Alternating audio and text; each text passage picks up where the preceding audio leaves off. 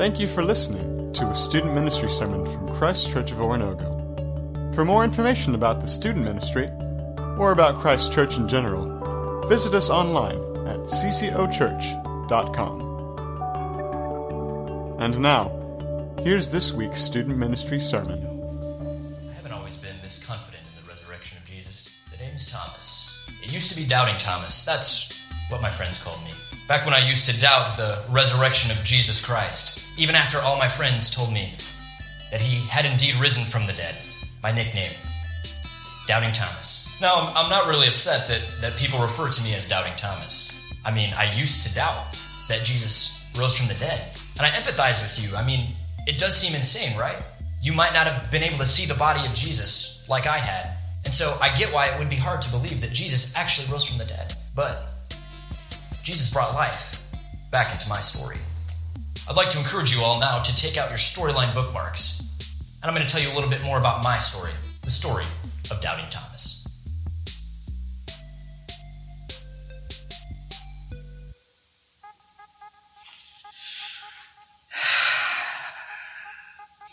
I'm trying to figure out the mathematical formula right now to see if Jesus actually raised from the dead. I mean, what is the probability of that? Have you ever seen anybody raised from the dead? That's absolutely insane. All his disciples, they kept telling me, all my friends, they were saying to me that they saw Jesus, that Jesus appeared to them, but how is that even possible? How is that even possible? They saw him get crucified. They saw the nails go into his hand. They saw the spears go into his side, and they saw the tomb closed, and the Roman soldiers were guarding it. I don't know. How is that even possible? They keep telling me, and I trust these guys, but that's insane. I don't think I'll ever know. I don't trust them enough to think that Jesus actually raised from the dead. I mean, that's so crazy. That's so crazy. I guess I would believe if Jesus appeared to me right now and showed me the stitch in his side and the wound in his hands. But other than that, got exactly a 0% chance. 0%. That's what I've come up with. The probability of Jesus raising from the dead. Insane. On the evening of that first day of the week, when the disciples were together, with the doors locked for fear of the Jewish leaders, Jesus came and stood among them and said, "Peace be with you." After he said this, he showed them his hands and side. The disciples were overjoyed when they saw the Lord. John 20:19-20. Now Thomas, also known as Didymus, one of the 12, was not with the disciples when Jesus came. So the other disciples told him, "We have seen the Lord." But he said to them, "Unless I see the nail marks in his hands, and put my finger where the nails were, and put my hand into his side, I will not believe." John 20:24-25. All right, you guys. How many of you guys have heard this story about Thomas before? Like, just all you got to do is raise your hand. Right? So this is the story on why we call him Doubting Thomas. A lot of people, when they think of Thomas, who was the disciple of Jesus, they call him Doubting Thomas. And I think this is a fascinating story about this disciple. So let me just recap it really quick for you. So what happens in this story, this is a couple... not long after Jesus has risen from the grave. So Jesus has been crucified and he has been buried. And then a few days later, Jesus appears to all of his disciples, right? And they're all surprised, but they're also really excited because this is Jesus and he's risen from the grave. But there was one disciple, the first time that he appeared to all the disciples, that wasn't with them, and that was Thomas. And so they all obviously went and ran off to tell everybody. And when they got to Thomas, they're like, "Thomas, you're not going to believe this, but Jesus has risen from the grave. Like, he's alive. He was dead and now he's alive." And of course, Thomas in that moment was like, "Whoa, hold on a second. I don't know. I don't know if what you're telling me is true. Maybe you just saw somebody else. Maybe it was something else. I'm going to have a hard time believing that Jesus has risen from the grave unless I can actually," and he says this, "unless I can take my fingers and I can put them in the nail holes in his hand and the hole in his side where the sword got him on the cross." And so Thomas says those things. And sure enough, just a few days later, Jesus appears to all the disciples again, and Thomas is with them this time. And the scripture tells us that Jesus went right up to Thomas and said, Thomas, put your hands in the nail holes of my hands so that you can know that this is truly me, that I truly am Jesus and I've risen from the grave. And so Thomas does it, and when he does it, he realizes immediately, this is my Jesus. This is Jesus. And I can't imagine all the different things that were going through Thomas's head, like, man, he truly is God. He truly rose from the grave. And he says, Lord, it is you. And Jesus says something very interesting back to Thomas. Jesus says back to Thomas, he says, you know me better now. You have this great faith in me because you have been able to put your fingers in these holes and know this is really me. But greater are those who don't get to experience me in this way like you are, Thomas, who still believe. So I think it's a really interesting story. And here's why I find the story about Thomas interesting. It's because I relate a little bit to Thomas. There have definitely been times in my life and my walk with God and my relationship with Jesus where I have been like Thomas. I've doubted something about the Bible, or I've doubted something about God, or I've doubted something about Jesus. So I'll tell you, some of these things happened to me when I was not far from your guys' age. My father was a pastor all growing up, and so I lived in the church and grew up in the church. And I always just believed. If my mom and my dad said that this is true, I believed that it was true. If my church leaders said it was true, I believed that was true. Until I got to a certain age, not far from where you guys are, when I started to look at some of the things that I had learned about God and about Jesus, and I started to think to myself, I just am not quite sure about it. I'm not quite sure about Jesus rising from the grave. I'm not quite sure that he is real. Like all these stories about all these miracles, I'm not sure. I doubted it. And I had this time in my life when I was going through that, and I was kind of doubting some of these things. Anybody in here ever doubted something about the Bible or about Jesus or about God? Absolutely. Absolutely. You can put your hands down. And here, I don't know about you guys, but here's what happened to me during that time. These were the feelings that I had when I started to doubt these things. The feelings I had were I started to feel a little bit of ashamed that I was doubting. I started to feel kind of guilty that I was doubting these things that I felt like I should believe in. I didn't want to tell anybody that I had these doubts. I didn't want to share it because I was kind of embarrassed about it. And also, to be honest with you guys, I was having a hard time wondering if I could say that I was a Christian or say that I was a follower of God because I had these doubts. Anybody in here, when you've doubted, ever had any of those feelings? Anybody ever felt that way before in any of your doubt?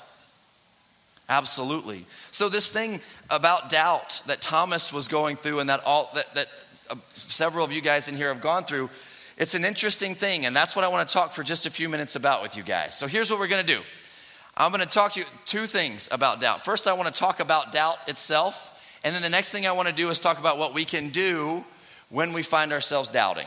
All right? First thing, about doubt. Second thing, what we can do when we find ourselves doubting. So here's a couple things about doubt that I want you guys to understand. Are you ready for this? Here's the first thing. The first thing is, when you doubt about God and Jesus and the Bible and the things of your faith, when you have those times in your life when you doubt, you are not alone in your doubt. I want you to know that right off the bat. You are not alone in your doubt, because doubting is a little bit a part of our walk with God. It's a part of it. And so that means that I doubt. Your adult leaders around you, they've had times in their life where they doubt some things about the Bible and Jesus. And you know what else? I started to look at this. There are tons of people that follow Jesus and follow God in the Bible who also doubted. There are a whole bunch of stories like that. There's a story of Abraham and Sarah, who, remember, he was the father of many nations, and God called him to be the father over all of the Jewish people. And he and Sarah were these really old people when the angel came to them and said, you're going to have a child. They had no children. They said, you're going to have a child. And Sarah, Abraham's wife, laughed. She doubted that God would be able to do that. And we know from the story that they had Isaac, and Isaac had Jacob, and Jacob had a whole bunch of kids, and boom. But they doubted. But this is Abraham, you guys. Moses is somebody that we all look at, right? And we go, Moses was an amazing follower after God. But right off the bat, when God called him to go and to get the Israelites out of Egypt, he doubted that he was the right one to do it. And he didn't know if God could actually use him. And so he doubted that. And we know from the story that he was the one. God used him and delivered the people out of Egypt. So that's what I want you to hear right there. You're not alone in your doubt. So you don't have to be ashamed of your doubt. And you don't have to keep it to yourself. Doubt is a part of our walk with God. Here's the second thing I want you to know about doubt. When you doubt and you have doubts, it's okay. That is an okay thing. It's not necessarily bad that you have doubts. And here's why I think we feel guilty when we doubt. Are you ready for this? I think it's because when we doubt, we are thinking that we're not believing.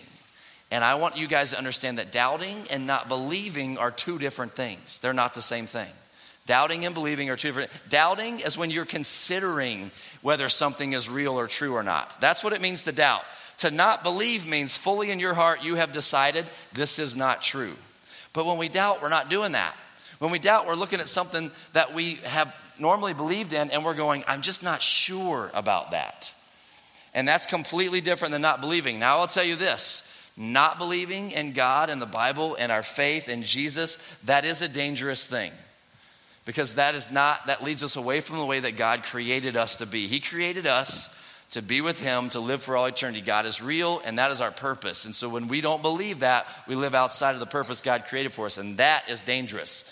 But to doubt just means you're considering. And here's what doubt does for us. Doubt actually leads us to questions. And if we take those questions and we search those questions out, that can actually lead us to a deeper faith in Jesus. Because as we search questions and search those things out, we can start to learn more about God and the Bible and Jesus. And the more that we do that, the deeper our faith can get. The deeper the things that we know and believe about God can get. So doubt is not necessarily a bad thing. It's actually okay because it can lead us into a deeper relationship with Jesus. But having said that, you guys, here's the third thing I want you to hear. Even though it is okay at times to doubt, it's not okay to stay in doubt. You don't want to stay in doubt. Let me show you this verse in the Bible, what it talks about doubt and the danger of staying in doubt. Let me read this, and we're going to put it up here on the screen for you. It says, if any of you lacks wisdom, he should ask God, who gives generously to all without finding fault, and it will be given to him. But when he asks, he must believe and not doubt, because he who doubts is like a wave of the sea blown and tossed by the wind. So what this is saying is when we're in doubt, let me explain this. It's saying doubt, people that are in doubt are like a wave that's being tossed back and forth by the wind. And I think that's a perfect picture because here's what happens when we doubt. First, we believe this, and then we're not sure, so then we're kind of going over here, right? And then, but maybe I believe it, but I'm just not sure. And we stay in this tossing and turning back and forth. And I promise you this, if you stay in that, more than likely you're going to move towards not believing in God, more than you're going to be towards believing in God. So even though it is okay that we doubt, it's not okay that we stay in doubt. And so here's what I've learned through my life. You ready for this? I've learned that when I'm in doubt, I need to search it out. And that's like a little rhyme that I can't remember when I came up with that when I was younger, as I was going through doubt, that I've always learned. When in doubt, search it out. Say it with me. 1, 2, 3. When in doubt, search it out. Say it again. When in doubt, search it out. One more time, really loud. When in doubt, search it out. That's the key to doubt. When we search doubt out, it leads us, or it can lead us into a deeper faith in Jesus. And here's how I think that looks for me, and I want to share this with you. For me, there's a couple steps that I go through to search out my doubt when I'm in the midst of it. The first thing I do is actually at the beginning of that verse. Can you guys put that verse back up here for me? Look what it says at the very beginning of the verse. It says, if any of you lacks wisdom, you should ask God, who gives generously to all without finding fault, and it will be given to you. So the very first thing I do when I want to search out a doubt that I'm having about God, Jesus, or the Bible is I get down on my knees and I ask God to give me wisdom and to help me out. It's the first thing. I pray and say, God, I have this doubt. I still believe in you, but I know that you can give me the wisdom to help me understand this doubt so that I can know more about you. And that's a prayer that I pray. So I do that. That's the first thing I do is I pray. The second thing I do is I start to form questions about my doubt that I can then go search out. So I start to go, okay, I have this kind of doubt. I'm doubting about this. Why am I doubting it? And from the why that I'm doubting it, I begin to build questions that I can then go search out. So I want to see if we can do this with somebody. And Sam is going to bring something out here. I didn't want to leave out on stage the whole time. He's going to bring this out to us. Okay. Okay, it is not a bucket of chicken. I actually have a snake in this bucket that I caught in my backyard. Now, here's my question. How many people have a doubt in their mind right now that I actually have a snake in this bucket? How many people truly believe right now Patrick's got a snake in this bucket? How many people believe it? That you just believe there's a snake in here? How many people in here you're just not sure? You're like, you're doubting that I have a snake in this bucket right now. All right, I need somebody that would come up here because I want to ask some questions. All right, Wyatt, come on up. Okay. Wyatt, I don't have a... Let's see I don't know if we can get this to work, but let's find out. I want you to hold this. Why you doubt that I actually have a snake in this bucket, right? Absolutely. Why? Let's talk about it really quick. Why do you doubt? What are the thoughts going through your mind on why you would think I don't have a snake in this bucket? How would you get a snake in there if it's like... So how would I get one inside here, right? Yeah. What else? Hold on. Shh. Let's listen to Wyatt. What else? What are some other thoughts going through your mind as to why you would doubt that I have the snake in here? I personally don't like snakes. So you don't like snakes? So you're kind of hoping I don't have a snake in here? Yeah. Okay. One more thing. Give me one more reason why you don't think I have a snake in here, why you doubt it. Because it's in a chicken bucket. Because it's in a chicken bucket. Okay. So, those three things, Wyatt, let's really quick. We got to do this fast, okay? What questions can you ask to figure out the answers to what you're trying to decide right now? What are some questions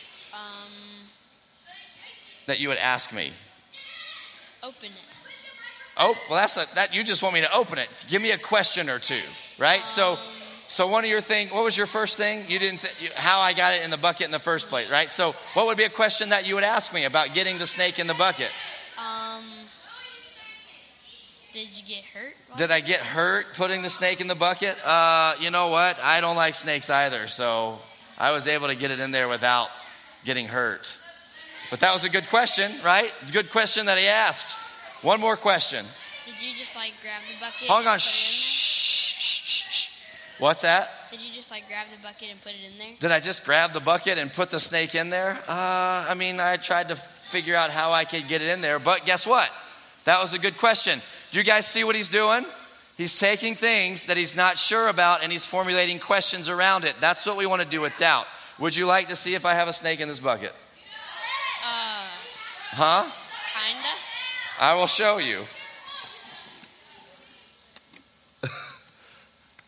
Here it is.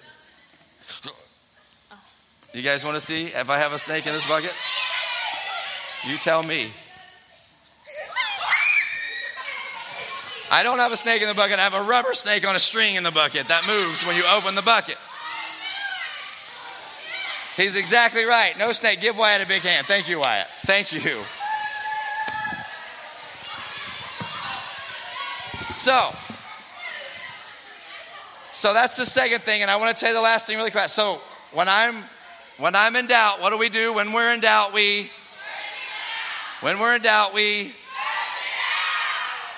first thing we do is pray and ask God for wisdom. The second thing is we formulate questions, and then the third thing is you search those questions out. Listen, shh. Listen. You search those things out by, number one, going to the Bible, and number two, going to an adult leader or a mentor in your life that knows about the Bible. So you pray, you formulate questions, and you search those questions out through God's Word and through the people that God has called into your life to teach and lead you. And those are the things that have helped me as I've been in doubt. And I promise you guys, if you can, when you're in doubt about God and the Bible, and you can search that out, God will be faithful and He will lead you to deeper levels of your faith and your belief in Him. He will do it every time if you search it out. So don't stay in your doubt. It's okay that you doubt, but make sure that you search it out. Let me pray.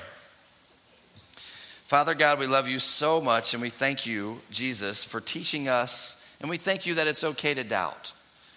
We thank you for the story about Thomas, and that he gave us a good example of someone who doesn't just doubt, but he searched it out. He came to you. He asked questions, and he got to know you better. And that's what we want to do, God. So I pray for every one of these students, when they find out, when things come in their lives that they're not sure that they believe about you, I pray that you give them the spirit to search it out. Help them to pray to you, God. Help them to formulate questions that they can ask, and surround them with people in your word that they can go to get the answers to those questions. We love you, Jesus, and we thank you for this message. It's in your name we pray. Amen. Thank you for listening to a student ministry sermon from Christ Church of Oronogo. For more information about the student ministry, or about Christ Church in general, visit us online at ccochurch.com.